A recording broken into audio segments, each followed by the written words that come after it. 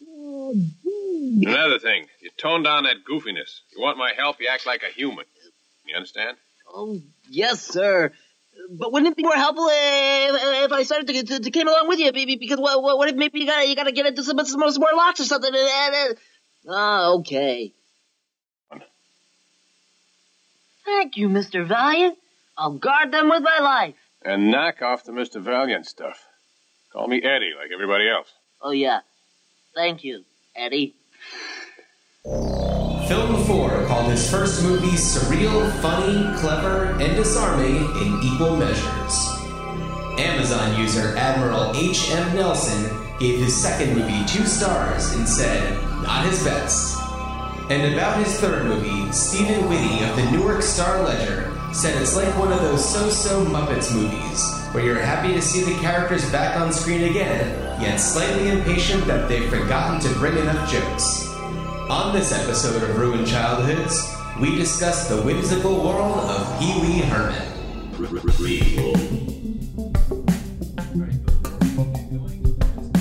Sequel. Reboot. Which one will it be?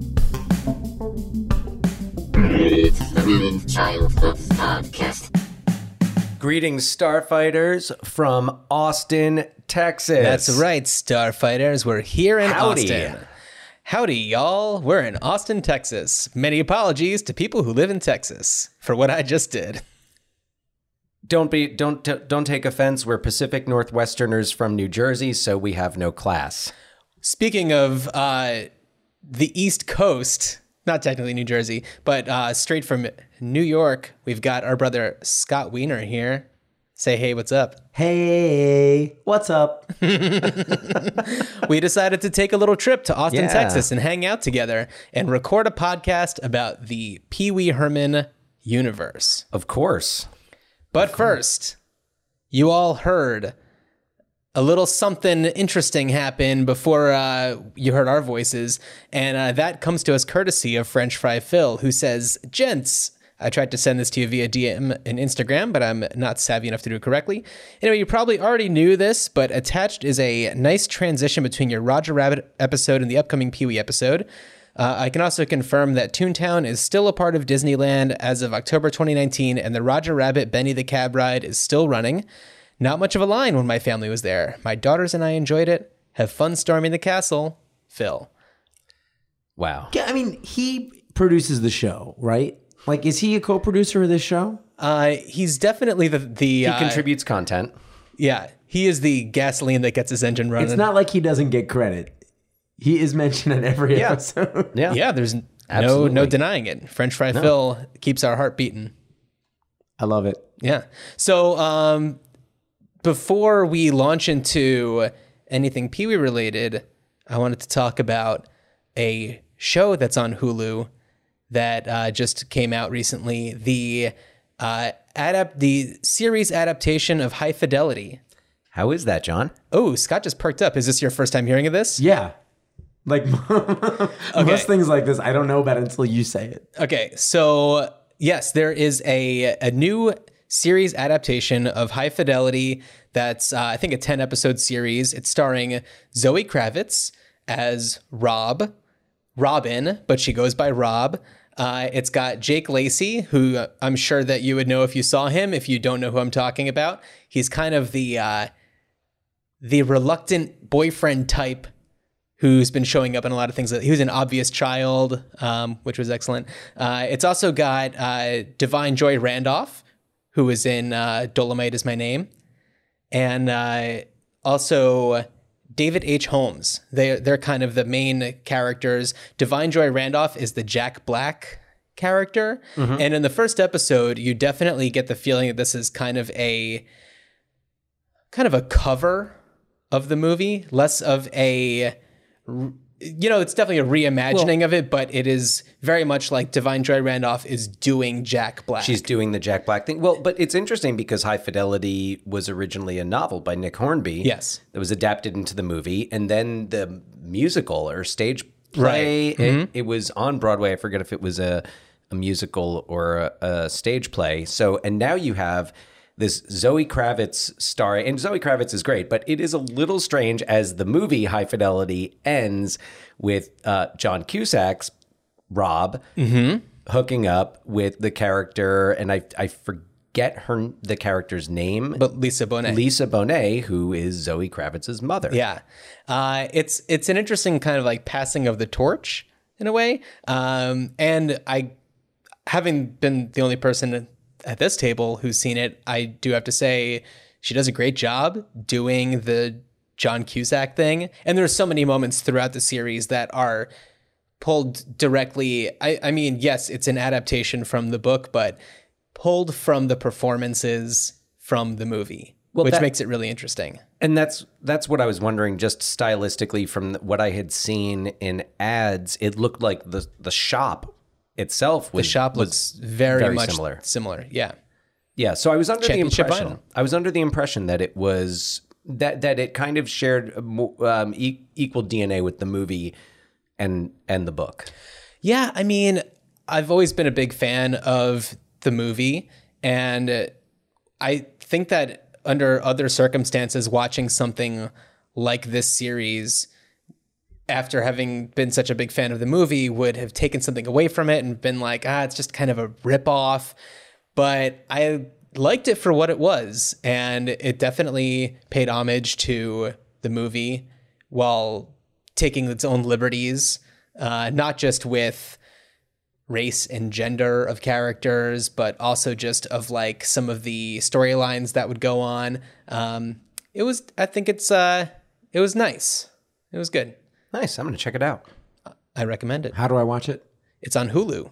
Ooh, I think I have Hulu. That's good news. I also want to mention that this is not anything related to reboots, prequels, or sequels or anything, but we all just went to go see a movie together, 1917. Yeah. At the Alamo Draft House. We did not make it to the basement of the Alamo, but There was a bicycle in the lobby. I'll try. There was. Yeah. Yeah. They were doing a little The Shining moment. Yeah, a little.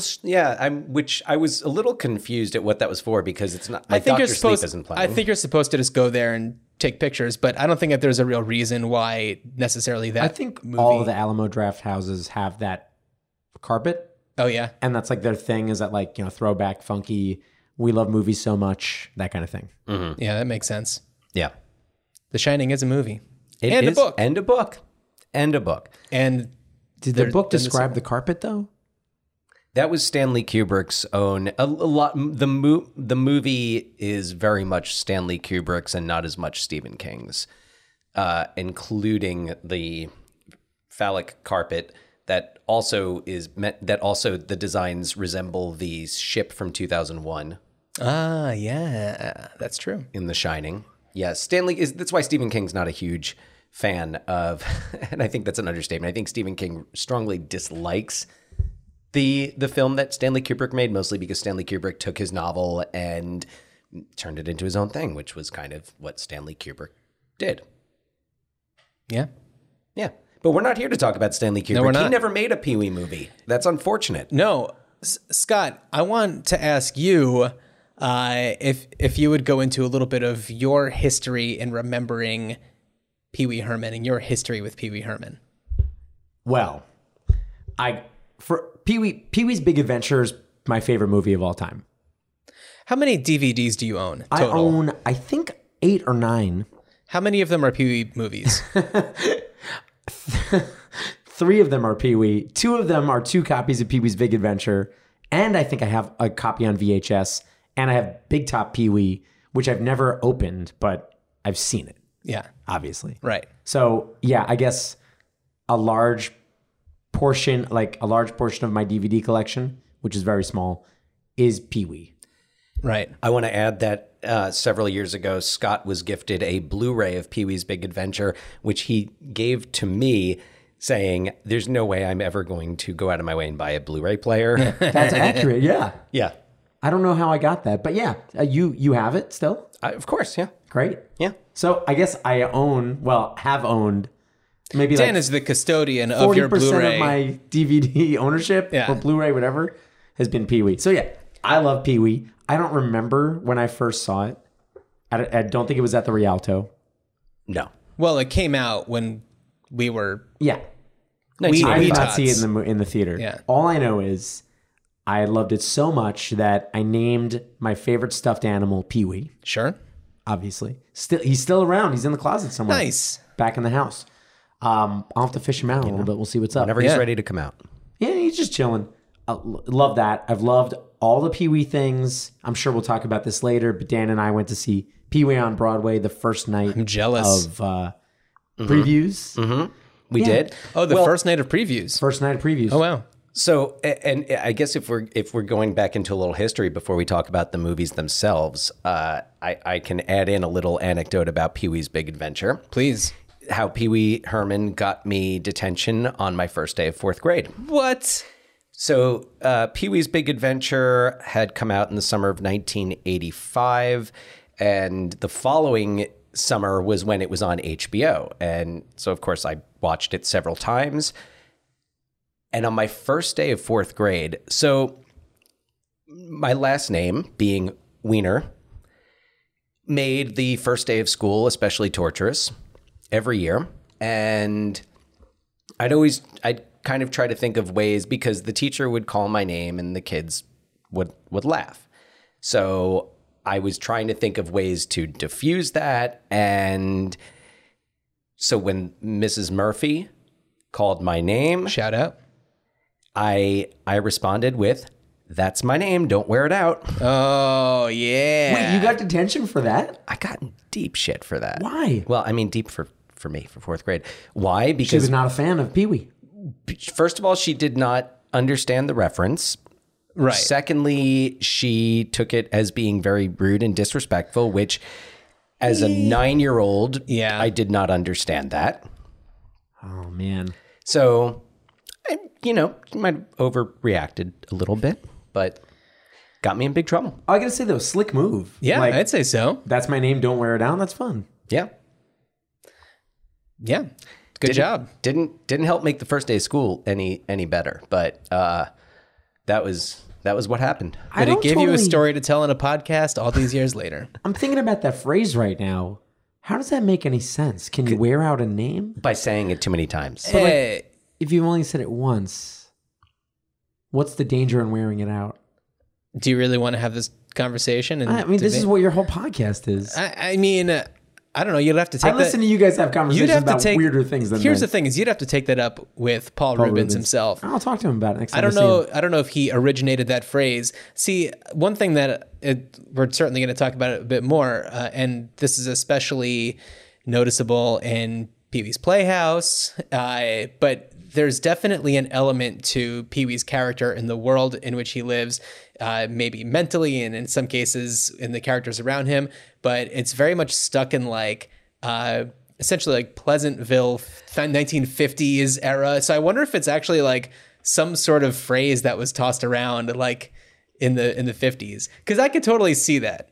It's very strange, and we'll talk about the sort of odd anachronistic setting of the Pee-wee universe, but it's just, I think it's one of those. He presents himself in these. He refers to himself as a boy, Right. the world's luckiest boy. The world, when he wants to learn how to fly and everything, and he refers to himself as a boy. And I think the character was very much this mischievous man-child. And so he would say and he's not, when you look at Pee-wee, we love Pee-wee, we laugh at him, but some of the things he says are pretty rude, and he's pretty rude to people, and Right. And which kids can be. Something that I noticed when watching Pee-wee's Playhouse with my toddler, we watched the first episode. She was into it at certain times, but overall was not really feeling it. She's not quite ready for that. But there's a lot of like fat shaming in the Pee-wee verse. Yeah, but I mean, it started as a adult themed stage show. totally. Groundlings. Right. But for what was an actual children's show, Well, it's very dated. A lot of the Yes. humor, I think, throughout the movies, there are things that today we find objectionable, which at the time weren't a problem. I know I'll be getting into that with Big Top Pee-wee. Oh yeah. But all that and- stuff, like there was fat jokes was a part of everything. Oh, totally. It wasn't ever a good thing, but like at the time, But it's it just hasn't part of aged. It hasn't aged as well, especially if you're trying to show it to little kids. Right. But Pee-wee's Big Adventure, I think, has aged beautifully. It's perfect. It's a perfect movie. I truly think so. Now, Scott, do you remember? I know that you don't remember the first time seeing it, but do you remember seeing Pee-wee's Big Adventure in the theater? I remember, yes, I do remember seeing it as a grown-up. Mm-hmm. Where was that? Was it at Sunshine? It was at the Sunshine. It was a midnight showing. Was it John's birthday? It was my birthday. Okay. And so I was living in Philadelphia at the time, and I was coming up with my then girlfriend for a surprise situation. On the way up, she and I were like on the verge of breaking up, and then ran into everybody I knew in New York. And you were like, we're going to a midnight showing of Pee-wee's Big Adventure. Wait, just to clarify for French Fry Phil, aka the listener, we had organized a surprise for you. Yes. Just want to clarify what Yes. the surprise situation is. And it's like for John's birthday, let's do this thing. Let me get all his people together so that we like receive him with love and this exciting midnight showing of which in normal world to us at least seemed like perfect idea. I was probably turning didn't know the background, 22 or 23. I think, I want to say it was early 20s, and we had no context for the right ride up. Oh, of course. And yeah. And even now, I don't think I knew that till right now. and I was definitely going through an emotional breakdown, and then I could not handle being around people, and I actually had to bail out on my surprise birthday situation. Wow. I didn't know. Did you know that? No. Okay, I didn't know the background because this whole time I just figured like, oh man. Well, then this is a surprise for you. It is. Oh, look For at the my surprise, 23rd birthday. like, years later. Yeah. So, but To I've us- seen it in the theater also like 12 times.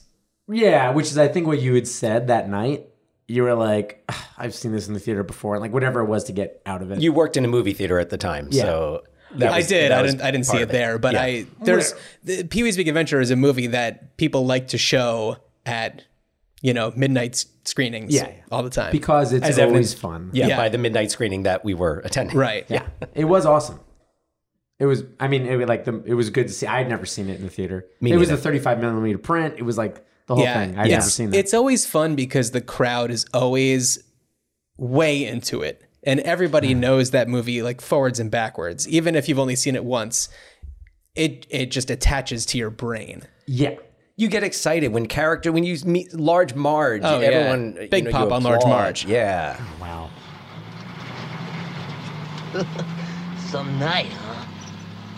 On this very night, 10 years ago, along this same stretch of road, in a dense fog, just like this, I saw the worst accident I ever seen. There was this sound, like a garbage truck dropped off the Empire State Building.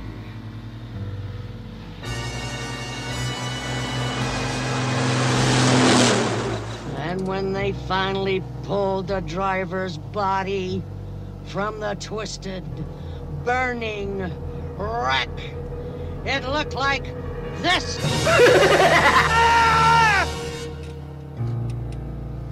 Yes, sir. That was the worst accident I ever seen. I get off right up here.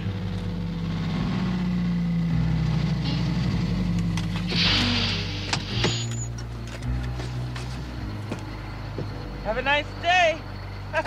Be sure and tell them Large Marge sent ya. It's such a classic, and I mean, as wonderful as it is to watch it on any size screen, seeing it in the theater and seeing it on the big screen was pretty fantastic. Yeah. And well, I know for me, because it's like, I don't see a ton of movies, but knowing that that's my favorite movie, it's like my comfort movie to see it on the big screen the way it originally came out is always really cool. The way God intended. Yeah. And like now he's touring with it, right? Yes, it's the 35th anniversary. Yeah. Yes. It's been sold out everywhere. Yeah, I unfortunately missed it when he was in Portland. Yeah. Messed up. That's really messed up. So let's just do a quick run through chronologically of the Pee-wee verse. So of course it starts off with the Groundlings character that he had developed in the early 80s. And he had made appearances in like Cheech and Chong's next movie. This is more Paul Reubens. Actually, that was with the Pee-wee Herman character. And it was definitely an altered version of it. He had this stage show called the Pee-wee Herman Show in 1981 that ended up on HBO. And that kind of launched things into Pee-wee's Playhouse, which was developed with Phil Hartman and John Paragon and at the Groundlings. And they did the Pee-wee Herman Show, including a lot of the aspects of the Playhouse around that time.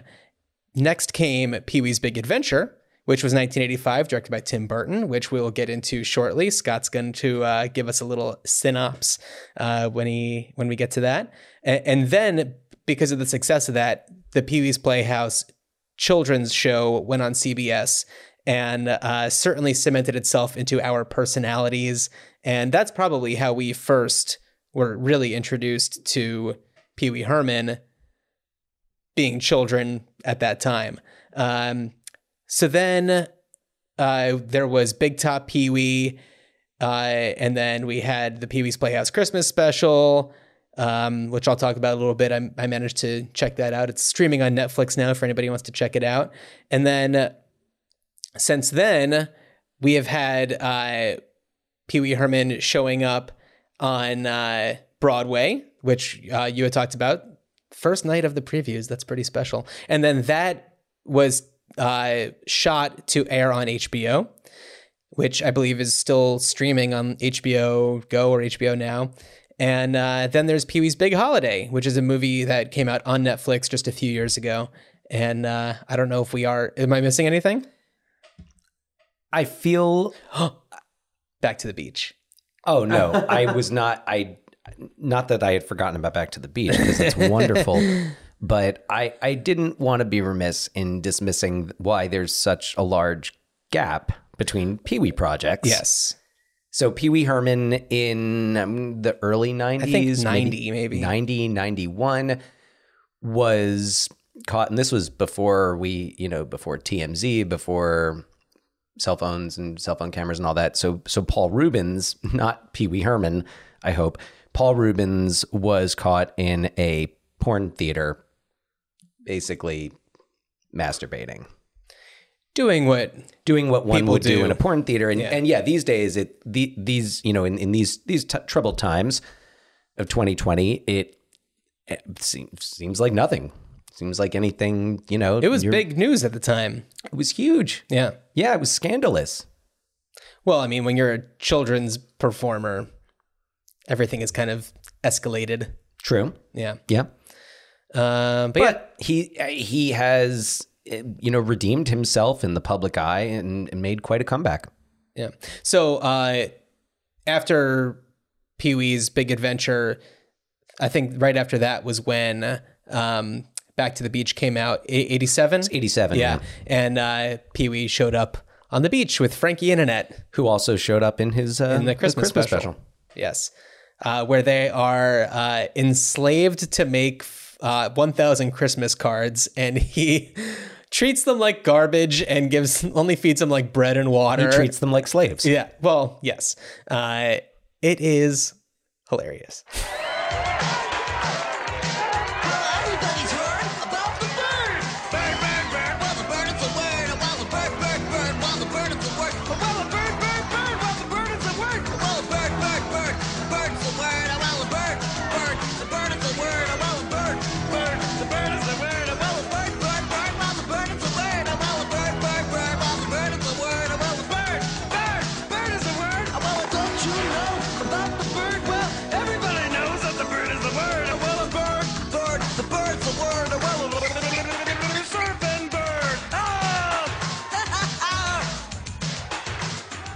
Yeah, and like you said, it's this man-child. He's trapped in another era. He definitely doesn't exist at the same headspace as anybody else around him.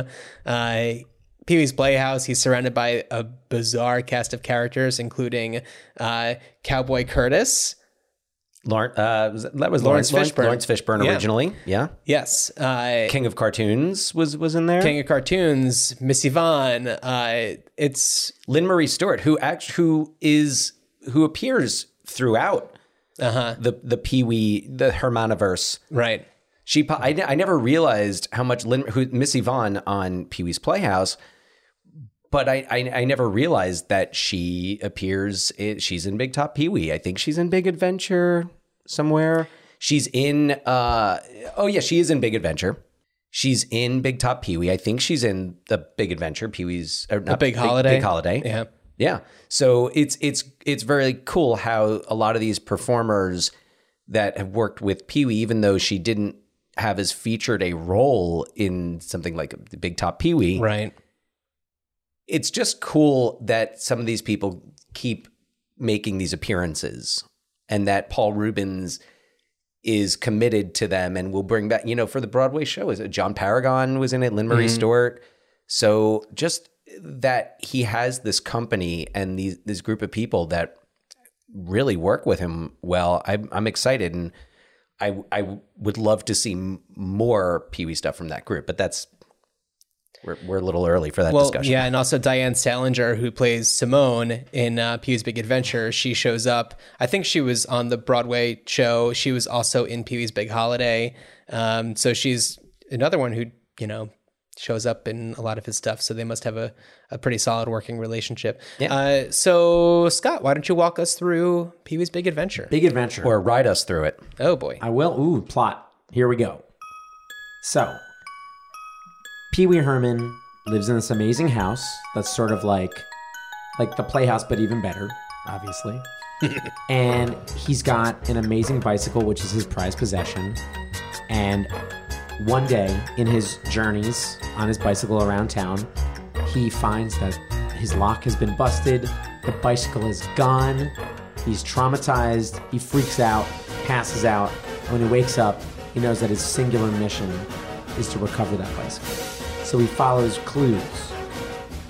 Well, if you can even call them that. He follows clues on a glorious big adventure to track down that bicycle, which takes him across the country and back where he meets an amazing cast of characters, only to lead to, and I don't want to spoil it, so no spoiler here, but only to lead to an incredible final scene.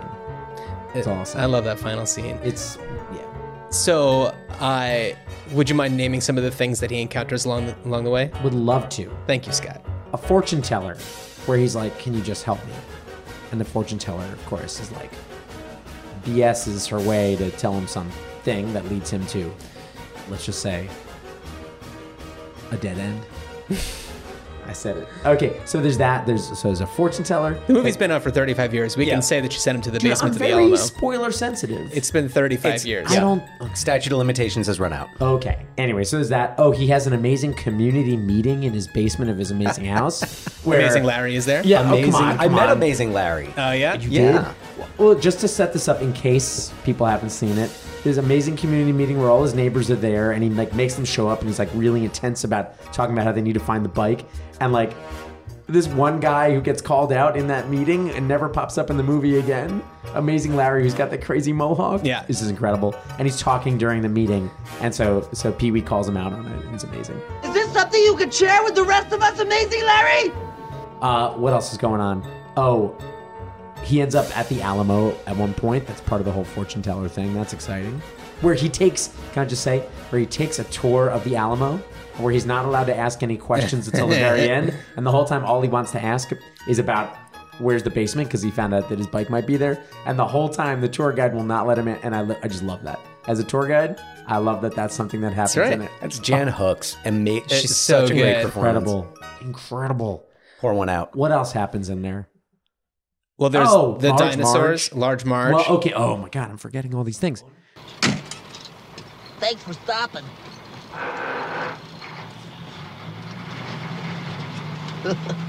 Some night, huh? On this very night, 10 years ago, along this same stretch of road, in a dense fog, just like this, I saw the worst accident I ever seen. There was this sound, like a garbage truck dropped off the Empire State Building.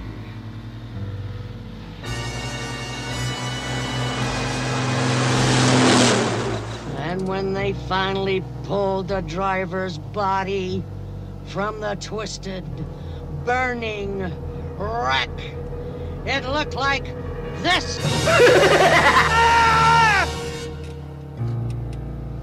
Yes, sir. That was the worst accident I ever seen. I get off right up here.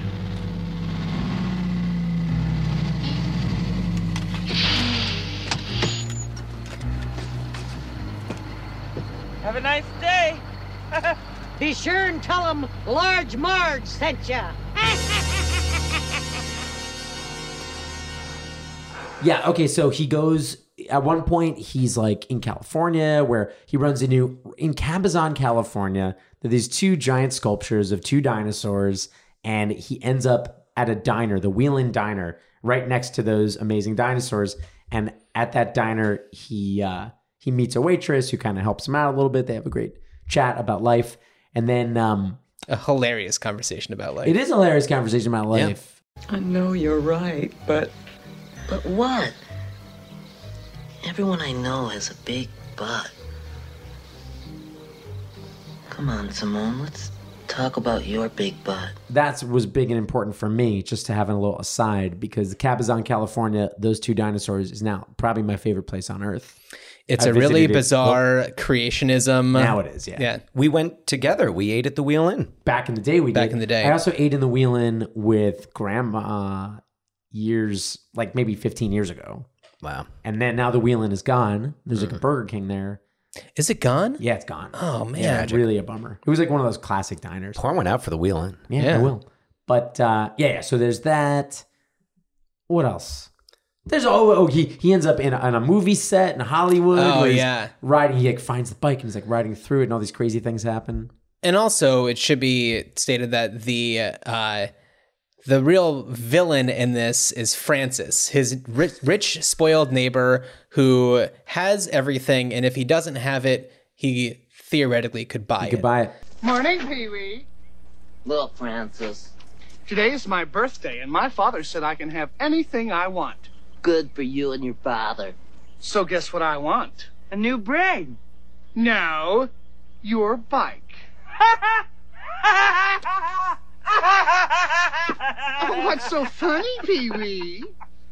It's not for sale, Francis. My father says everything's negotiable, Pee-wee. I wouldn't sell my bike for all the money in the world. Not for $100 billion, million, trillion. Then you're crazy. I know you are, but what am I? You're a nerd. I know you are, but what am I? You're an idiot. I know you are, but what am I? I know you are, but what am I? I know you are, but what am I? I know you are, but what am I? I know you are, but what am I? I know you are, but what am I? Infinity. No, I'm not. You You are. are. No way. Wait. Knock it Knock it off. off. Cut it Cut it out. out. Oh, shut Shut up, up. Pee-wee. Why don't you make me? Why don't you make me? Because I don't make monkeys. I just trade them. Oh, Pee-wee, listen to reason. Oh, come on. I'm listening to reason. Pee-wee. That's my name. Don't wear it out. Remember the first time I saw your bike? You were riding past my house and I came running out to tell you how much I liked it even way back then? I love that story. You'll be sorry, Pee-wee Herman. And he wears a jumpsuit. It's glorious. Francis is kind of also, he's the other man-child. Right. And Yeah, yet he- I think it's important to say that like the whole like Tim Burton approach in this movie is that Pee-wee is definitely a weird character, but that nobody else thinks that it's weird or Yes. is offended by it. Right. Everybody's just totally accepting. Like in the beginning, he's watering his lawn with the crazy octopus machine that Yeah. throws hoses everywhere, and his neighbor just closes his window and waves Yeah. and like understands that this is This is normal. Like nobody is like that freak down the street is Yeah. riding his bike again. Yeah, even like the local, like the little BMX gang, Oh yeah. Oh yeah. they're all into it. And he's like, hey, he's like showing him cool tricks on his He's bike. known and respected, Yeah. even though he's just like this tiny, frail man-child who wears a tight gray suit and The white town shoes. weirdo. Yeah. Yeah, but everybody's cool with But it. he's fun. He's Well, not a yeah, scary and weirdo. But that's that's a good point that the neighbor, that Francis, is also a version of that. I mean, he's Yeah. got the bathtub with the battleships Oh and my he's god. playing. It's an indoor pool. Right. Yeah, Yeah. like when we meet But him, yeah, he's like he's in playing the- with in the Battleship tub. in a bathtub and eating like gummy bears off Oh, it, yeah. I think. It's Or raisins? Like, well, he's I have no acting idea. like a sea monster. yeah. Yes. It's brilliant. So this character that has been established in Pee-wee's Big Adventure, I don't know, it's definitely carried on throughout the other movies. And something that is also fascinating is that he is irresistible to women. That is a consistent thing throughout everything, is that they flock to him and he has zero interest. Well, yes, we'll get to that. Okay. Yeah. But just to back up John on this, in Pee-wee's Big Adventure, I think what I like so much about his character is that he's impervious. Oh, yeah. Is that he is his own thing. He's driven by the bike. Well, that's what makes them flock to him is that he's not. care. He Yeah. doesn't. He's innocent. He's honest. Yeah. So that's what. And then you compare him to someone like Simone's boyfriend Andy, who looks like Paul Bunyan. Yeah, a big lug. Yeah, he's a big lug, and he just grunts and chases them around with one of the big bones from the dinosaurs. Yeah. And also interesting point there. The band Au revoir Simone, Right. gets their name from course. this scene. So we also need to mention that this is the first feature film directed by Tim Burton. And his direction, what's up? No. Oh no, his direction really paints a beautiful picture for this world. And it's hard to think of somebody else doing that movie. I that's an easy thing Yeah, to say well, because no one else has done But because movie, it's like but- there's a darkness to it. Yes. There's a weird, like a weirdness to it that's not jokey weird. It comes off being like a playtime movie, but it really is. Well, Bizarre and and dark. we were talking about this earlier in terms of 1917 and in Birdman and going inside the mind of a character. Tim Burton presents you with the mind of a child, from the thrills, the joys, the breakfast machine, Mr. T cereal poured all over the pancakes, having a dog, having the like coolest Spec. bike ever, but then also the flip side, having the nightmares, the dream where he's Right. like where the bike's in the surgery. yeah. And in the conversation with Simone, where she says, "Don't you have a dream?" and he says, "Yeah, well, when a giant snake is chasing Yeah. you, like that's hilarious." Yeah. Yeah. Yeah, he definitely has crazy dreams, and that comes up again in one of his other films. But what's up? But also, isn't this Danny Elfman's Yes, it first is. score? Well, for a it's feature? one of his first. I He don't had know. done. I think he had done Forbidden Zone before that. Maybe.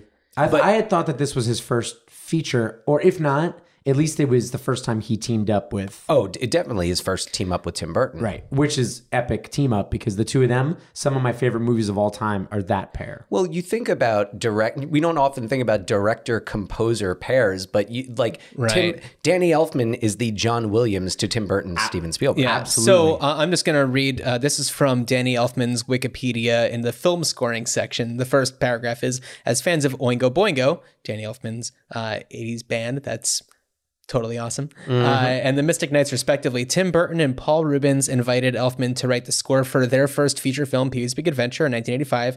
Elfman was initially apprehensive because of his lack of formal training and having never scored a studio feature, but after Burton accepted his initial demo of the music, and with orchestration assistance from Oingo Boingo guitarist and arranger Steve Bartek, he completed the score to great effect while paying homage to his love of early film music and influential film composers Nino Rota and Bernard Herrmann.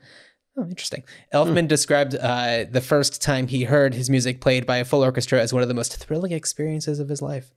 So, I mean, first actual real... First studio. Yeah. First studio film. I think the one he had done that was a independent film that his brother Richard directed. Oh.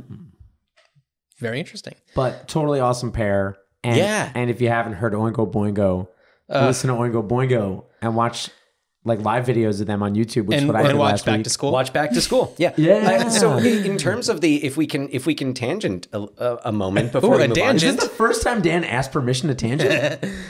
Yes. So if we're taking the Tim Burton, Danny Elfman combo has produced, they've worked together countless times. What are your top three? Beetlejuice. Easily for me, yeah. Well, Scissorhands. Pee-wee's Big Adventure. It's I'm gonna have to think on that for a second. Oh, It gets Nightmare tough. Before Christmas. It's really, Nightmare. I think that's in my top three. That's your top three? Definitely a really strong one. He did Scissorhands, right? Yeah. Scissorhands is really Scissorhands, good. I think, is kind of their, in terms of the collaboration, I feel like Scissorhands is kind of the artistic height, though the score for Batman is legendary. Can we say top five? Batman. Top five? Because I mean, 89 Batman, right? Oh, if we're going Yeah, high 89 fidelity, top five Top all five. time. Yeah. Tim Burton, Danny Elfman collabs. Definitely. so, It's those five. Scissorhands, Beetlejuice, Pee-wee, Batman. So it's all And 80s. Nightmare. So it's just the 80s core Tim Yeah, but Burton let's be movies. honest, like 90s. those were, and I What? think those were Early the best 90s. Tim Burton anyway. Nightmare Before Nightmare, Christmas, yeah. Edward Scissorhands. That's where we went is for 90. my birthday party when I turned whatever. When I turned whatever 12. that year, whatever that year was. Cool. So after Pee-wee's Big Adventure and Pee-wee's Playhouse, which we kind of described, it's the children's kind of variety show. I'll talk a little bit about the Christmas special. It's got stars such as Whoopi Goldberg, Frankie Annette, as we've mentioned, who also definitely had the collab with Back to the Beach. Charo was there singing a song. Oh my God, why am I blanking on her name? Dinah Shore makes an appearance. It's truly bizarre. Truly bizarre. Yeah, and some things about Pee-wee's Playhouse that I think are significant to point out is Pee-wee's Playhouse. He transitioned from the bike to the scooter. Right. There's the scooter that's reminiscent of the bike that shows Yeah. up at the end of each episode.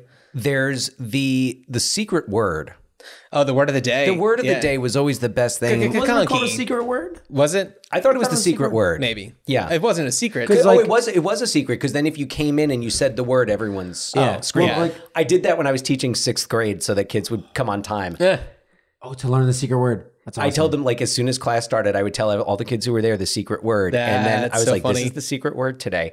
If anyone says it, everyone's just got to scream. So just to clarify, he goes up to his friend / machine, Conky, Conky. requests or hits a button and gets a little piece of paper that has a word on it. And then that's the word that if anybody says, you scream. Yeah. And this is a certainly magical world where he has magic screen that he can jump into and do connect the dots. Magic Screen was an iPad before there were iPads. I don't think iPads do that, Dan. You can't jump into an iPad, Dan. Have you tried? Yes. Oh, The new one. does it work? Haven't you gotten it? Oh, that was the Pro. VR experience. Infinity. Oh, The iPad VR, where you just... gotcha. Yeah. That there's Cherry, of course, Globey. Well, there's kind of like a Mr. Rogers thing about it, where like there's Yeah. a community who stops by the mail Yeah. deliver Reba the mail lady. Reba the mail Reba the lady. mail lady. But it's like a weird. Esapatha Merkelson. Ooh, All right. Yeah, no, I mean, Nice well, pull. she's a, yeah, if you don't know who she is, look her up. You'll recognize her. I have to Google every name you guys talk about. Yeah. So, and as we mentioned, Lawrence Fishburne as Cowboy Curtis. Phil Hartman was Captain Carl. That's Who was right. Jambi? John Paragon. John Paragon, who you might also remember from UHF. He is He's the RJ Fletcher's son. Yeah. son. Yeah. Dad. Oh my God, so good. Mecha Lecca. And Pee-wee's Playhouse gave us Mecha Lecca Hi Mecha Heiny Ho. Yeah. Do we have to Watching. clarify all these characters? I don't know No. what you're. No. But can we because just say Jambi is? There's a box and you open it It's up a and there's genie's head. a genie's head a floating floating in there. head. Yeah. It's just a magical world, Puppet Land. Yeah. Oh, Yeah, it yeah. was The really- dinosaurs, the claymation Right. There's dinosaurs. there's a lot of claymation. Candace the Cow. yeah. So a lot, there were the fish that he had that talked and sang. There's like the Beatnik jazz trio. Oh, puppets. yes, that's Yeah. right. Oh, what were they called? Oh, God, can't be baby, you're the puppet band. I'm trying to think of wow. the theme song. I don't Cool remember. Cat. Yeah, anyway. Yeah. The theme song, which I'm going to play right now.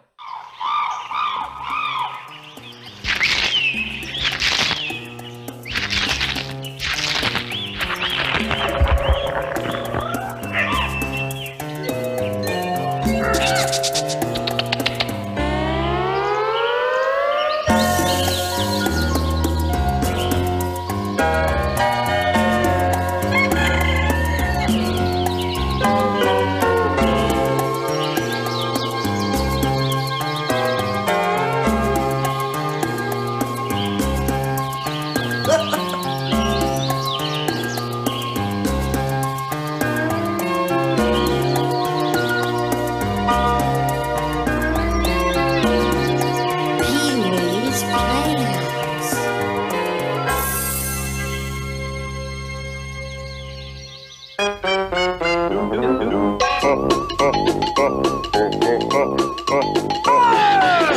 And pull yourself up a chair. Hey, Cherry! Let the fun begin. It's time to let down your hair. Pee-wee sure excited. So spend nothing invited. The wacky Pee-wee's Playhouse. There's a crazy rhythm coming from Puppet Land. What's that?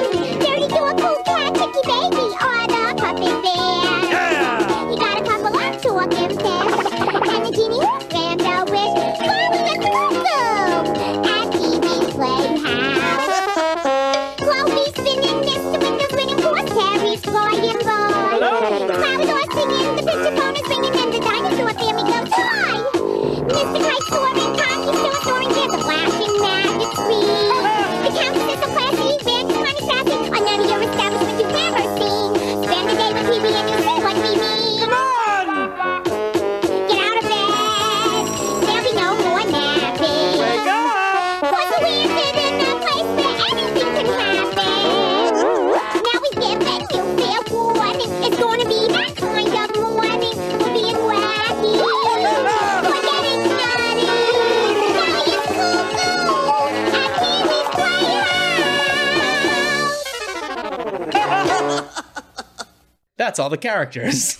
Although the best part of that, and I know we'll talk about the Broadway show later. When we saw the Broadway show, I was really hoping that it would open with the song because I was really excited to join in with an entire Broadway theater in screaming out, "That's Cherry!" Yeah. And it didn't happen. Oh, sorry. It's okay. Everything else was good about that night. He danced with Cherry on stage. We'll get to it. Anyway, You just made me remember how badly I wanted a cherry. And they do sell them. Like, you can buy a cherry. There's a, at IKEA, a chair that looks an awful lot like Cherry. I could put a mouth on it.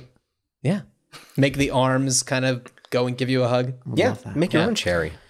So then comes Big Top Pee-wee. Big Top Pee-wee, 1988. So this is where when we talk about, no one being able to deliver the Pee-wee vision like Tim Burton, this is an instance of it being a little off. So because you have Randall Fleischer, the director of Grease, Oh, okay. who's taking over as director. I'm pretty sure because Pee-wee's Playhouse was on CBS, that Paramount had to produce the movie, and Tim Burton was Warner?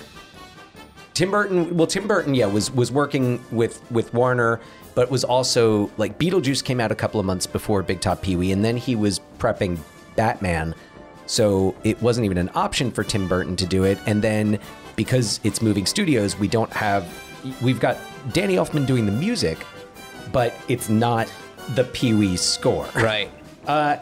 And so here's the synopsis. So in this iteration, in this form, Pee-wee Herman is a farmer. He's got this nice farm. He makes all these pancake breakfasts for all of his animals, and he's got a talking pig named Vance. I forgot about Vance. Vance, yeah, it's my principal's last name. Splendid. I'm very satisfied with these results, Pee-wee. Me too, Vance. If we keep going at this rate, people will only have to buy one tomato a year. We do not want to end up with a low potassium level. Duh, Vance. You'd think I never went to agricultural junior college. He's also somewhat of an experimental botanist. He is working on a hot dog tree to solve world hunger. So he's a philanthropist as well. He is engaged to, I think, the only other person in that town under 40, the school teacher, Winnie, played by Penelope Ann Miller. But other than Winnie, the other townspeople really don't like. It's not like in Pee-wee's Big Adventure where everyone is just kind of like, oh yeah, no, that's Pee-wee. He's the guy who waters his lawn with a crazy like slip and slide thing. The townspeople are all like old. It's like your stereotypical get off my lawn old people. And they don't like Pee-wee. They don't like his ways. They don't like the things that he does. And they're very obvious about it. So things take a turn for him. He doesn't let it bother him too much. Things do take a turn when there's a big storm, and during that storm, the traveling caravan of the Cabrini Circus is kind of shipwrecked on Pee-wee's farm. They're passing through, and the storm hits, and they're wrecked, and then Pee-wee, wakes up, walks outside, and there's this whole circus there, and the Piccola-Poopla brothers. The Piccola-Poopla brothers. I mean, it's your classic. Like, this is where we get into the time. Very much, 90% of Big Top Pee-wee feels 1950s. Yeah. But then you go into the general store, and all the products are very much 1988. It is like that. There's a plastic 7-Up bottle that's very 1988. But the behavior, a lot of the characters are very much 1950s, and you've got this traveling circus with all the characters. You have Mace Montana, who's the head of the circus. You have his wife Midge Montana, who's like an inch or two high. You've got the Duke, the dog-faced boy, played by Benicio del Toro, making his screen debut. Scott's eyes just lit up. There is because I know who that is. Yeah. There is get ready. I'm going to hit you with another one. There is a bearded lady played by Lynn Marie Stewart. Don't know who that is. We just talked about her. Who is it? Missy Vaughn. Missy Vaughn. Oh, amazing. And Charlie's mother on It's Always Sunny in Philadelphia. Oh, that's right. Yeah. That I knew. Yes. Yeah. So you've got all these people. Pee-wee's excited because finally there's people that kind of get him. And he invites them to stay, and he shows Mace. Mace Montana is played by Chris Christopherson, by the way, and he's great awesome in it. And he's inspired by Pee-wee and the farm. Too. Chris Christopherson. Yeah. Well, I'll say Mace Montana. Chris Christopherson's a great name. So Mace decides they're going to do this farm-themed circus, and everyone's working on these farm-themed acts. Then the townspeople find out about it, and they literally show up with torches and pitchforks and try to arrest Pee-wee.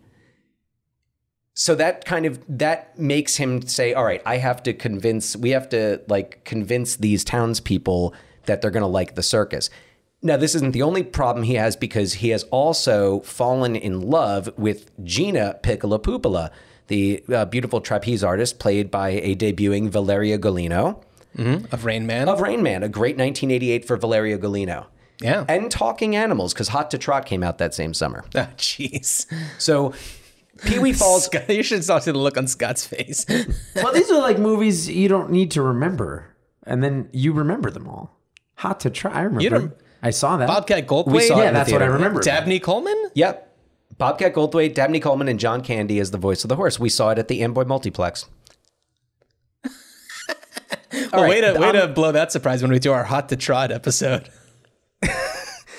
Great to blow the surprise that we're going to do a Hot to Trot episode. Surprise. Okay, this is it. No, so Pee-wee is in this love triangle. It doesn't really last all that long before Winnie decides that she would much rather date all 4 Piccola-Poopla brothers than one Pee-wee. Right. Yes. So Pee-wee's in love with Gina, and so this is now when we talked before about Pee-wee not being interested. Right. This is the opposite of not interested. In Big Top Pee-wee, Pee-wee Herman is not only interested, he's incredibly horny and has a hair fetish. That's right. He sees when Winnie is having lunch with him, and he looks at her hair, and you see his eyes grow wide, and he's obsessed. He's fetishizing the hair of both Winnie and Gina, and he when he's with Winnie, they do this thing where they look at the clouds, and Pee-wee, oh, that looks like this. They're all sexual metaphors. So, oh, that looks like a train going into a tunnel. And then later, after when he and Gina hook up, they actually show, because, all the whole, it's a children's movie. We're not going to show people having sex, but we're going to show a missile coming up out of a silo. We're going to show a, oil pump. So that's when they show the train going into the tunnel, which suggests that Pee-wee has sex with Gina Piccola-Poopla, which is a little, I had never picked up on that. And I just, it's a strange idea. And I'm curious as to why that decision was made. But Big Top Pee-wee did not live up to the expectations or standards set by Pee-wee's Big Adventure because it was not a sequel to Pee-wee's Big Adventure. No. What's interesting about all of the Pee-wee properties is that there's essentially no continuity between them. What's up? I beg to differ because in each of the movies, it opens with him waking up from a dream. Well, I just mean that there's no recognition of his life in a different like the events of Pee-wee's Big Adventure didn't happen. There's no carryover. That's why I wonder if it's all just dreams. And that's an interesting theory. Well, that's what's so great about it is that they don't need to rely on the continuity. It's just it's a character. Where they put this character in a situation. But here's the problem: as the audience, you come into it with that continuity, expecting, and especially by the time of Big Top Pee-wee, you've got Pee-wee's Big Adventure and Pee-wee's Playhouse, and you're saying, oh, there's a Pee-wee Herman movie, Pee-wee movie, and you're not going to get anything. You're not getting anything from Big Adventure. You're not getting anything from the Playhouse. You're getting about 2 seconds of Tequila. I mean, the song and Pee-wee doing the dance on a high wire for like 2 seconds. So the problem, I think the big problem with that is without establishing Pee-wee as a character who just jumps from story to story, as the audience, you come in and you don't get what you expected. You're getting something new, something different, something strange. And Big Top Pee-wee it was a strange movie, but it didn't have that Tim Burton quality, that Tim Burton vision to bring the audience in to the strange. Yeah. Well, let's quickly just talk about how Big Top Pee-wee ends, because it plays into his experiments with botany and his hot dog tree. I don't know if you were about to get to that. How it ends? Yeah. It ends with them doing the circus. It ends with them doing the circus, but the way that they're able to do it is because he uses his, if you want to. I will spoil this one. Yeah, so Pee-wee. So something happens with the hot dog tree is Pee-wee makes a mistake with the formula, and the hot dogs shrink. So somehow he discovers that by feeding the townspeople the shrunken hot dogs, that the townspeople will de-age. Right, which they do. And one of them de-ages into Screech. I was just going to say, Dustin Diamond is one of the de-aged townsfolk. Yeah. I need to open up that DVD. It's crazy, the movie man. Sounds weirder than I probably saw it twice. Weird. Do you want to hear? And do you want to hear my deep over analysis of it? Absolutely. That's what we're here for. Yeah. It's an allegory about racism and discrimination against people, with whether it's alternative lifestyles or just race. Because you've got the townspeople who are, that when they come to charge Pee-wee and try to arrest him, the charges are really arbitrary, and they're very similar to the charges parading without a permit. Yep. It's an Easy Rider thing, Scott. John Don't worry about it. just connected Pee-wee and Easy Rider. That's fantastic. So that wouldn't be too hard with the bicycle. Anyway, go ahead. No, wow, you're right. So Pee-wee.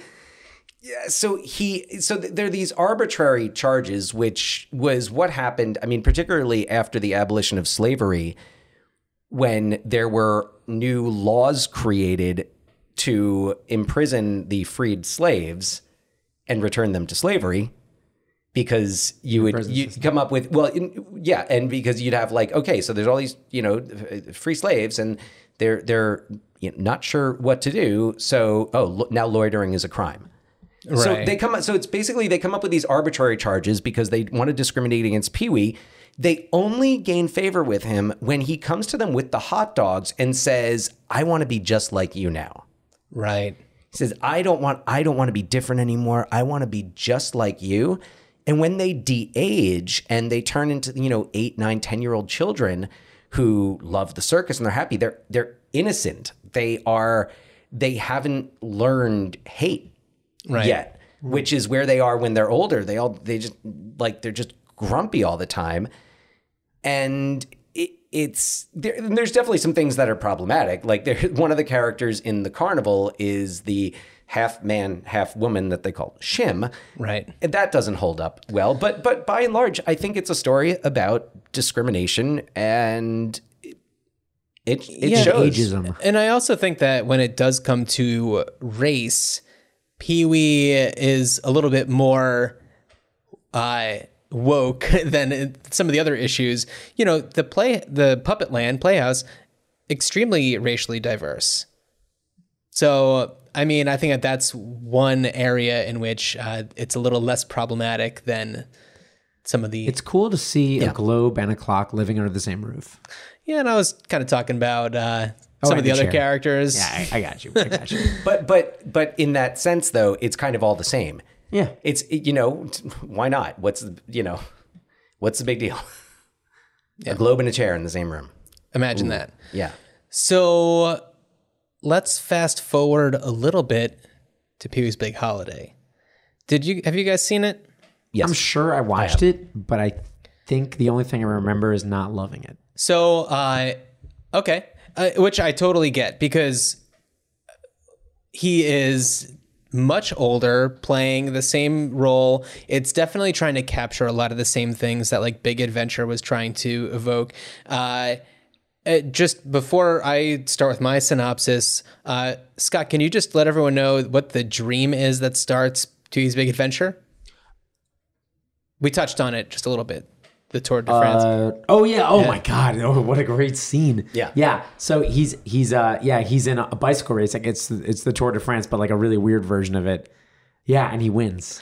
They all foreshadow them. In Big Top Pee-wee, it starts with him. He is a 50s... Oh, by the way, so here's the connective thread. Originally, there was a backstory for Big Top Pee-wee where after Pee-wee's Big Adventure, where after this big movie comes out where James Brolin plays him, he becomes so sick and tired of the spotlight, or he becomes a crooner. He becomes like a singer. He becomes famous and becomes a singer. And then the fame is too much for him and he retreats to the farm. The movie Big Top Pee-wee begins with him dreaming that he's a crooner and he's singing the song The Girl on the Flying Trapeze. She's the girl on the flying trapeze.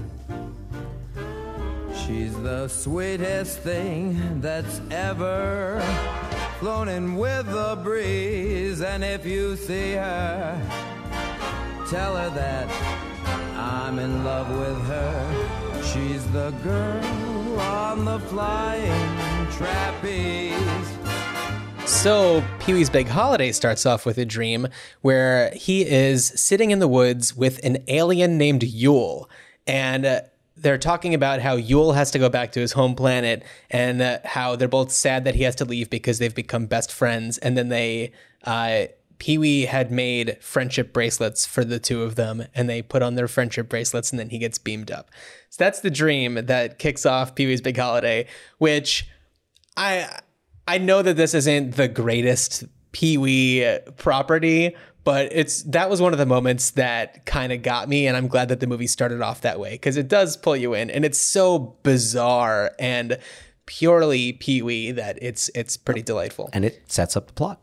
Yes, because this is a movie about friendship. So in Pee-wee's Big Holiday, Pee-wee Herman is a quirky and lovable townie in a little town called Fairville, which is essentially a 50s era perfect little suburb. And Pee-wee is a cook at Dan's Diner, not you, Dan, sorry. And the movie begins when his band, the Renegades, break up. He plays like this little plastic horn, and they're like this 50s group. They're called the Renegades. So they break up, leaving Pee-wee feeling really down in the dumps. And his emotions take a turn when Hollywood actor Joe Manganiello rides up on his hog and orders a chocolate milkshake from Pee-wee, which happens to be his specialty. What can I get you? Milkshake, please. Flavor? Let's say chocolate. Sure. 3, 2, 1, chocolate. And they also bond over their shared love of root beer barrel candies. And so Joe and Pee-wee instantly click and become fast friends, leading to Pee-wee taking Joe on a tour of the town through his full-scale model of Fairville that he has in his backyard. And after learning that Pee-wee has never left Fairville, Joe invites Pee-wee to his big birthday party in New York City, which takes place in 5 days, but insists that Pee-wee travels on the open road so he can see the world along the way, since he has never left Fairville. And does he ever see the world? Almost immediately after leaving Fairville, he becomes the getaway driver for 3 knife-wielding bank robbers, Pepper, Freckles, and Bella, a.k.a. Pee-wee. And after they tie him up and steal his car, Pee-wee is left stranded, but a kind traveling salesman takes him further east until his stop at a roadside snake farm.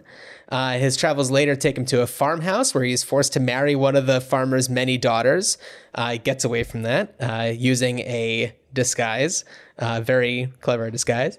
And then he is on a bus with a group of ambitious hairstylists on their way to a competition. And then once they get there, he encounters a wealthy aviator who owns a rare flying car. And this is Simone from Pee-wee's Big Adventure. But I forget what her name is in this. And then once that flying car has an engine failure and crashes, he finds himself in the woods with a forest dweller named Grizzly Bear Daniels, who has major daddy issues. And then he escapes and encounters a lovely Amish community where he is then reunited with the bank robbers, who end up giving him a ride to New York on a stolen horse and buggy. And after exploring New York City for a day, he is finally in front of Joe's building, but ends up falling down a well in Central Park. And Joe, who is distraught that Pee-wee hasn't come to his party, locks himself in his bedroom only to see a news report about a guy in a well in Central Park and knows it's Pee-wee right away when he hears that his only request is root beer barrel candies. So Joe rescues Pee-wee and then takes him to the rooftop where he reveals his giant replica that he has built of New York that he has built from his imagination. So it includes things like dinosaurs and then also Fairville, which also includes a tiny replica of Pee-wee's replica of Fairville. And Yes. Pee-wee has made Joe friendship bracelets and they put them on. So some more connective thread here. Yeah. This is the second Pee-wee movie in which he has a miniature model of the entire town. Right. Yeah. And Big Adventure in the basement scene. Yeah. And I have to say, in another, like, the kind of anachronistic stuff, the 1950s. So you've got the Renegades. Although it's funny because the reason why the band has to break up is because one guy is like, yeah, my wife needs me home more, and they're not like, oh man, I have to do homework. Right. Yeah. One of them, his office wants him to join their nighttime bowling league, which is at night. So all of them have these excuses why they can't practice at night, which is when the Renegades practice. So, and then on top of that, you've got Joe Manganiello showing up, like not playing a 50s version, but playing, like, he actually references True Blood. Yeah. He's like, you don't know who I am? I've been on True Blood, Magic Mike. And he's like, nope, not familiar. Yeah. So I love the Pee-wee character so much. It's so good. It's a great character. And Paul Rubin, I have to say, so for Big Holiday, because Big Holiday came out to 2016? I think 2016. Yeah, I remember because he did that whole like publicity tour in New York. And that was, and he had done the show.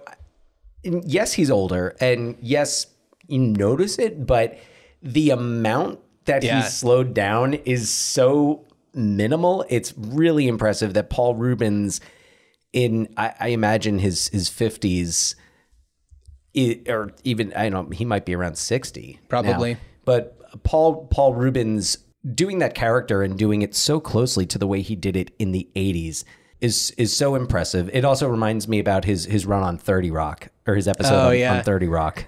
The weird Baron, the inbred. Yeah. It's so good. Really funny in that. Paul Rubens has had a great career outside of the Pee-wee character. Oh, go ahead. So I just remembered where else Lynn Marie Stewart and Paul Rubens teamed up together. They both played the Penguins' parents. That's right. But I never realized Lynn Marie Stewart was Mrs. Cobblepot. That's right. So, Pee-wee's Big Holiday, despite it falling short in a lot of places, it has a lot of things that are really charming. Yes. And it's never going to be Pee-wee's Big Adventure. Nothing is going to be Pee-wee's Big Adventure.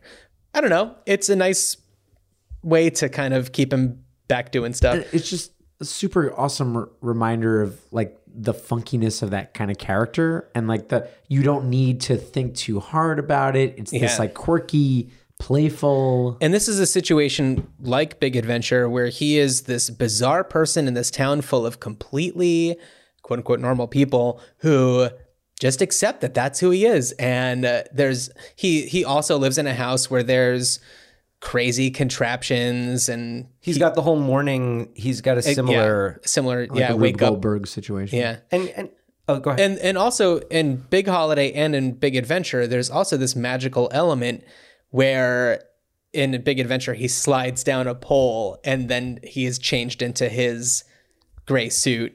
And then in Big Holiday, he has, I think it's a couch or a bed or a chair or something that kind of flips him backwards. And then all of a sudden he's not in his pajamas, he's in his gray suit. Yeah. So there's, and I don't think that that's supposed to be like, oh, it's cutting through time. It's like, nope, this is implying that is magically happening and he is changing into his clothes. But I also want to talk about another cool thing about Pee-wee's Big Holiday.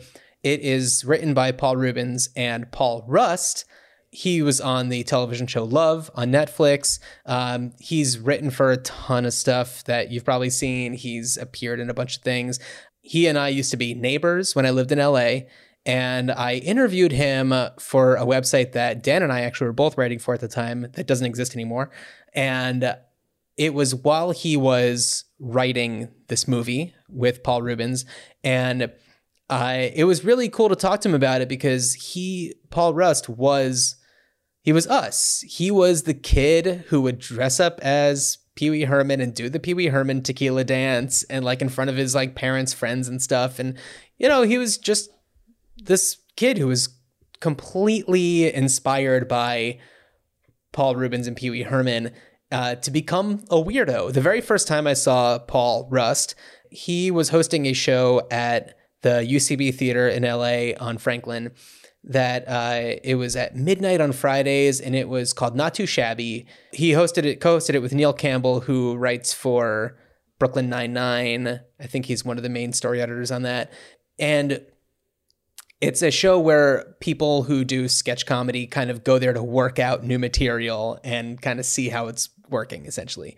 And I don't know if this was the first time I saw that show, but it was like a rainy night in LA and it was just like hammering down, and the UCB theater is like kind of in this kind of decrepit building, and there was water leaking through the ceiling, and they had a bucket in the middle of the stage that was just collecting this water that was like pouring in through the ceiling. And the two of them come out and they're like dancing and being goofy. And then Paul Rust takes the bucket of the water and just starts drinking it. And I was like, this guy is insane.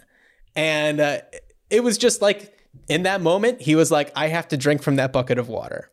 And who knows what was in that water, but it could not have been good for him. But it was just, and it's like, he survived.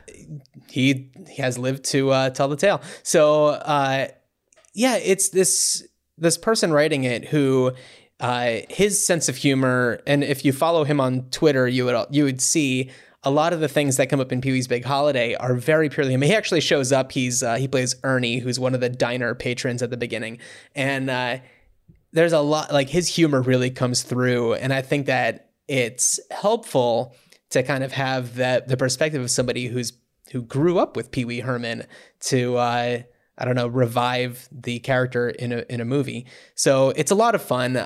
It's on Netflix right now. It's the type of thing where it's good. Well, you're grading papers or something. I don't know. Like, it's fun that it exists. I'm glad that it does, even though it's not amazing. But it's a smile. A lot of fun. You're gonna like smile throughout the whole thing. If you like Pee Wee, you're gonna sit there and laugh and enjoy it and smile. His interactions with Joe Manganiello. Oh my God, they're so good. And he's, I've always been curious to know why him and how he specifically got involved. Well, I know that he is a funny guy. I know he's like into like D&D and is not your typical, like, I don't know, Magic macho Mike guy. cast member. Yeah, exactly. So he's a goofball. He's a weirdo.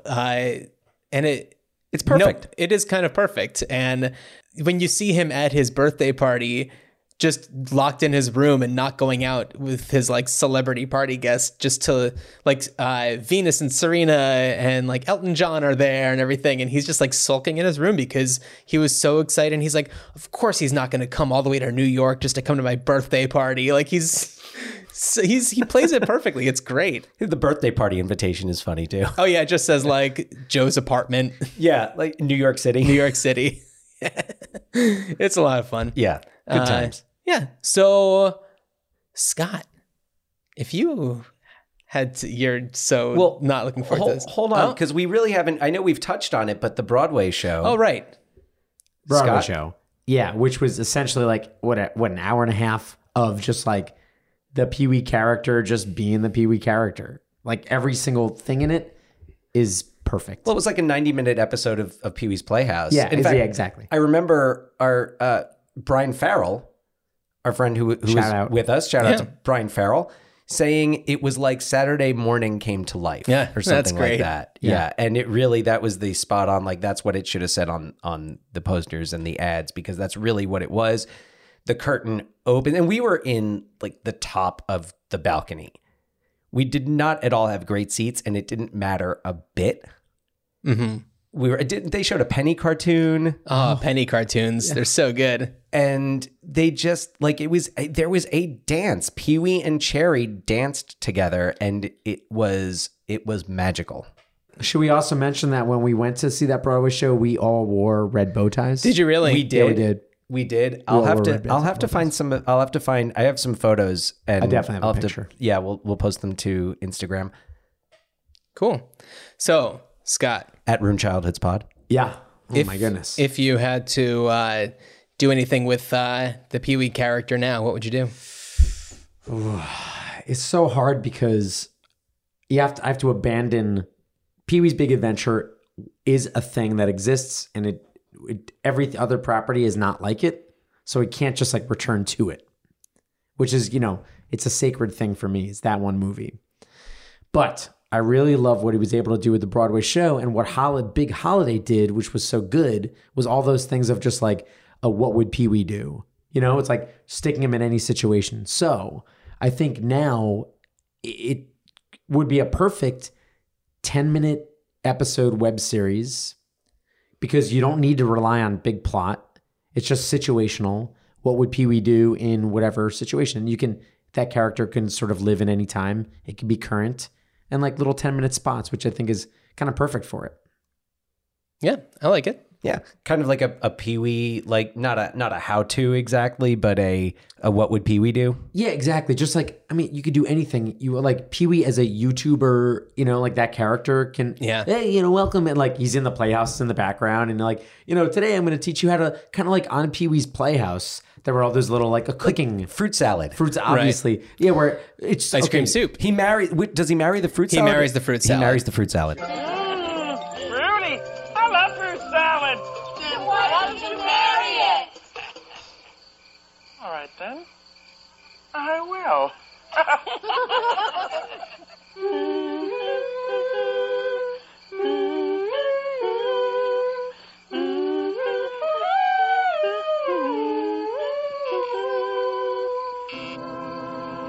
Do you, Pee-wee Herman, take this fruit salad to be your lawfully wedded wife, to have and to hold from this day forward, in sickness and in health, till death do you part, so help you God?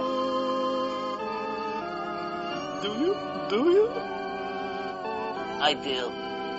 Do you, fruit salad, take this man to be your lawfully wedded husband, to have and to hold, and so on and so forth, so help you God?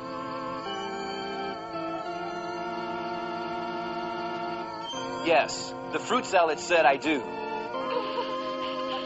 Now, by the power vested in me, I hereby pronounce you man and wife. You may kiss the bride. Don't what?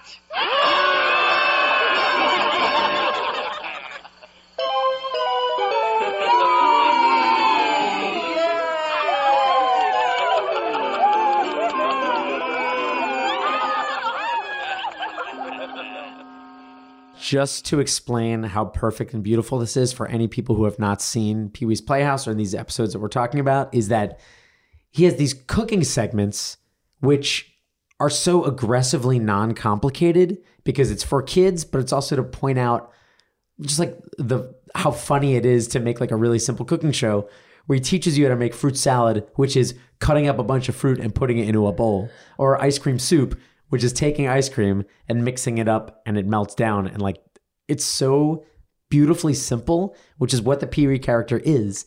It's the sense of play that grown-ups forget. And that's like the childlike character embodies that whole, like, it's about the sense of playfulness that you forget about when you have to pay bills. Oh, yeah. And that's like what Pee-wee's, what Big Top Pee-wee is. There's the whole like Pee-wee paying bills. There's a 10-minute episode right there. Exactly. So I just think that little web series of him being like a YouTuber and that kind of thing, I just think that would play out great. Yeah, I like it. Dan? Yeah. Well, few different ideas. So first of all, we do have some loose ends. There could perhaps be a child produced by the Pee-wee Gina coupling. Okay. So you've got perhaps a, Pee-wee grows up where he learns that he's a parent and finds his, I guess now 30-something-year-old child and tries to be a parent and take and do all the things that he never got to do that he thought would be fun to do as a parent, but now his kid is like 30. So it kind of goes in the vein of that, like what would Pee-wee do, but it's more specific to him dealing, having this child, a daughter or a son. I also was thinking, I know, John, you had mentioned several episodes ago, like a virtual reality adaptation. I forget what the movie was we were talking about. I want to say Bill and Ted. No, Bill and Ted was way long ago. Yeah.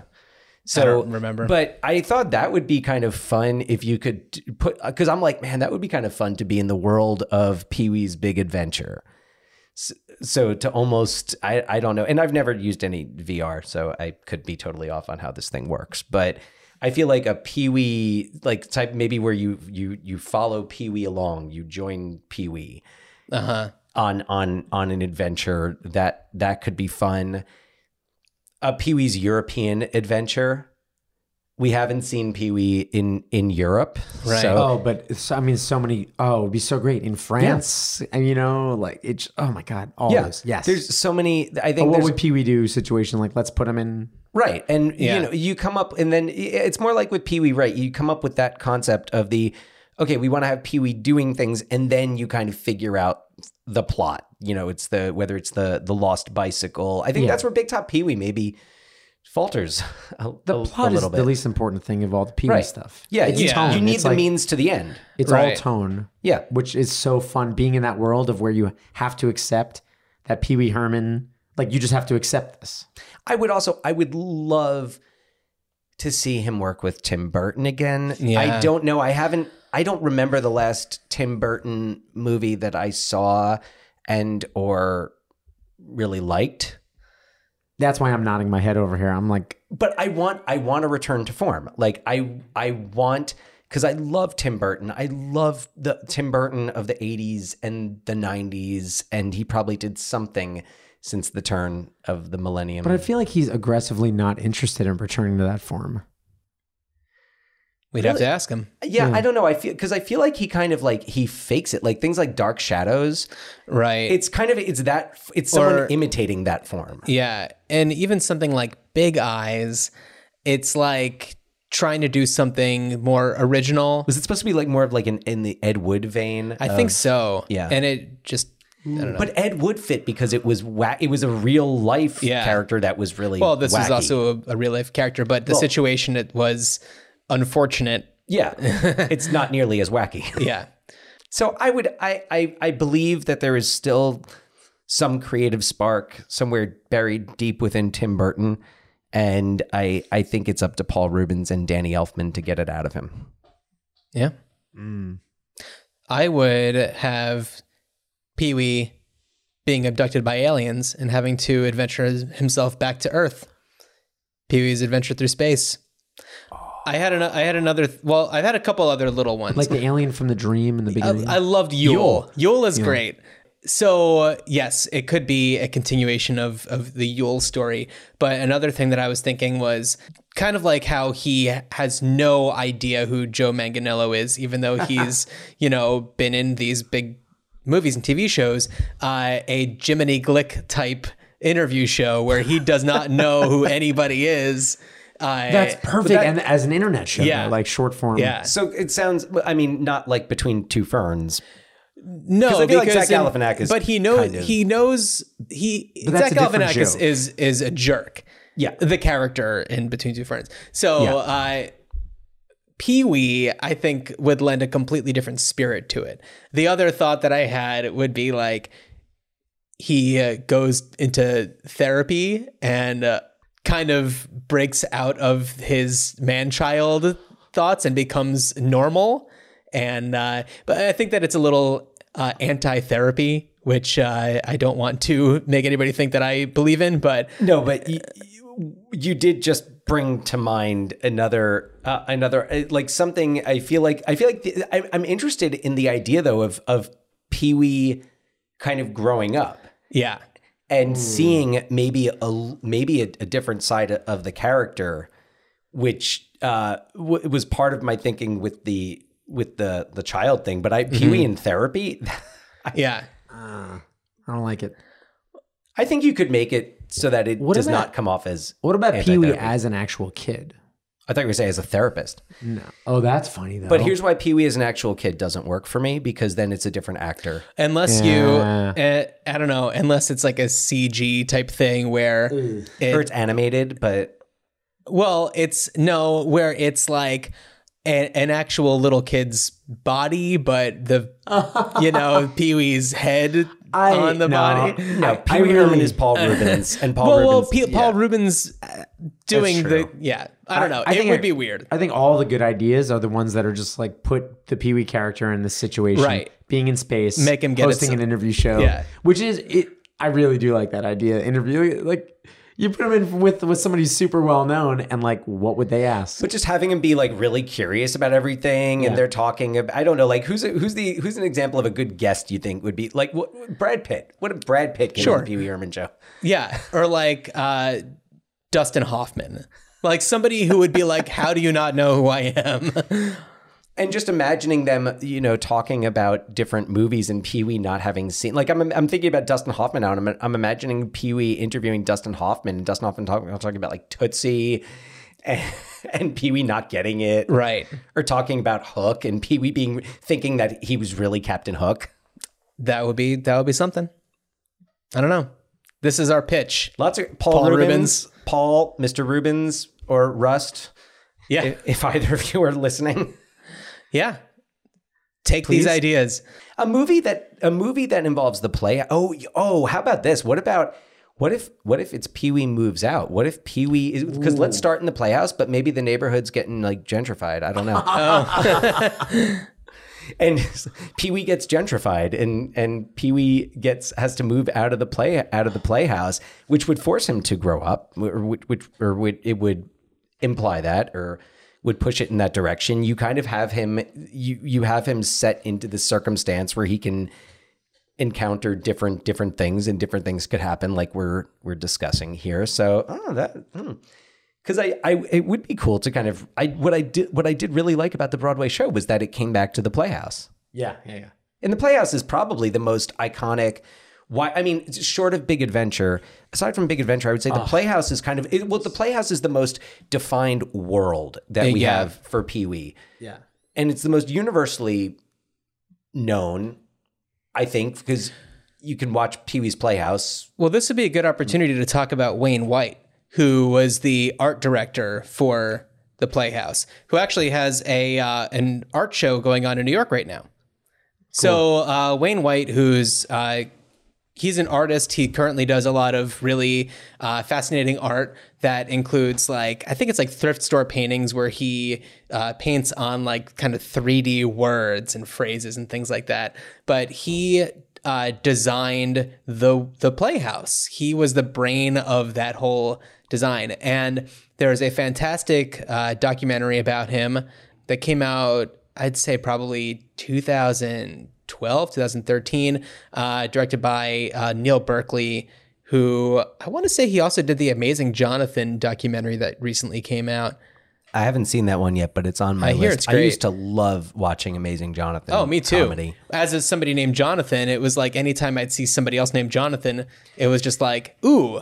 And he would do that. He would do that trick with the mic stand, where he'd have his foot on the mic stand, but he'd push it over and it would tip over, and then he'd make it come back up. And let's get here early and get good seats. I just remember him drinking the Windex. Yeah. There's this documentary, and we mentioned our friend Jeff Rubin, who hosts the Jeff Rubin Show podcast. Who I believe was the one who procured the tickets for us to attend. That makes sense. The show. So he did an episode of his podcast with Neil Berkeley, the director of the Wayne White documentary, and he did it in LA when he was just visiting. This is not when he was living there, and because I was doing podcasts, I had a lot of podcast gear, so I engineered that episode, and we recorded it even though Wayne White wasn't there. We recorded in Wayne White's home studio, which was really thrilling because there were a lot of artifacts from that era of 80s television. So definitely very cool to do that. And I recommend everybody look into The Art of Wayne White. Yeah. I'm going to that show. Yeah, you better. I hope it's still going on. I saw him post something about it on Twitter like a few days ago, so I think it's still happening. Fantastic. So, Scott, John, anything that you want to, any final words on the Pee Wee Hermaniverse? I think we need more Pee Wee in the world right now. That's true. Don't disagree at all. Pee Wee for president. The sense Pee Wee of 2020. joy, the playfulness. I think it's all these things that are what's exciting about that character and kind of timeless, because it splits that weird 50s, 80s, kitschy, but like timeless Oh, thing. yeah. It's so much fun. Yeah. I love living in a world with that character. I don't trust anybody who doesn't enjoy it. Seriously, I would wonder if someone give who doesn't my at least daughter enjoy a it. chance. That's all I gotta say. I bet no. She's too. She'll It get takes it. time. She'll get it. We when the secret word was mentioned anytime on the show and I would scream, she'd look at me and be like, "Please don't do it. Please stop doing that." They'd be like, "Come on, giving you a chance to scream." But anyway, yeah. Yeah. I hear you. Cool. I'm sure we'll have more things to add on our next episode about the Pee Wee verse. Dan, do you want to let everyone know what our next episode is going to be? Yeah, so next episode, we're going to be revisiting another 1985 classic, Ron Howard's Cocoon. I'm excited. I'm very excited. Wilford Brimley, Hume Cronin, Jessica Tandy, Donna Michi, Maureen Stapleton. I'm amazed. I'm just trying to see how long I can go with this. Yeah, I'm not stopping you. Yeah, I don't know. But we'll talk about Cocoon and probably Cocoon the Return. And Cocoon is with the pool. Yeah. Yeah. Okay, Yeah. cool. So to parallel it to Pee Wee, both movies with 1985 came out in 1985 with 1988 follow-ups that were underwhelming. Okay. So there we go. I'm always impressed by Dan's connections. Always. I am a master of BS. No, And sometimes just, it works out. it's incredible. Good journey, Scott. Good journey. Good journey, good Dan. journey. Good journey.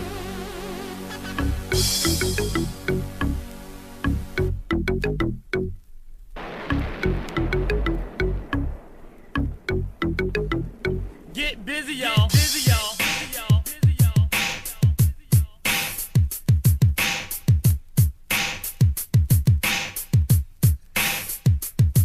Check it out, party people, 'cause this party is burning. For a new dance, I know you've been yearning.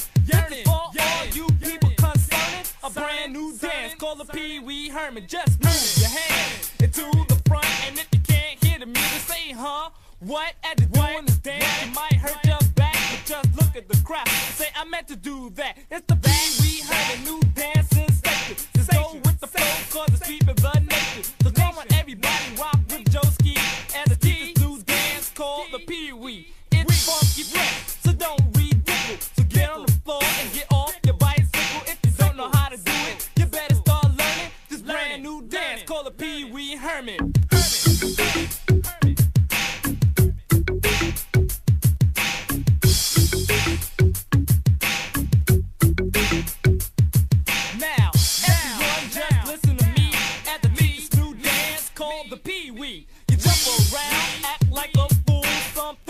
kinda dumb, but I think it's cool. And when you start acting foolish, you got it right. So let's do the Pee Wee Herman while I rock the mic. This dance is hot. In other words, it's burning. So let's do the dance. Call it Pee Wee Herman. Herman.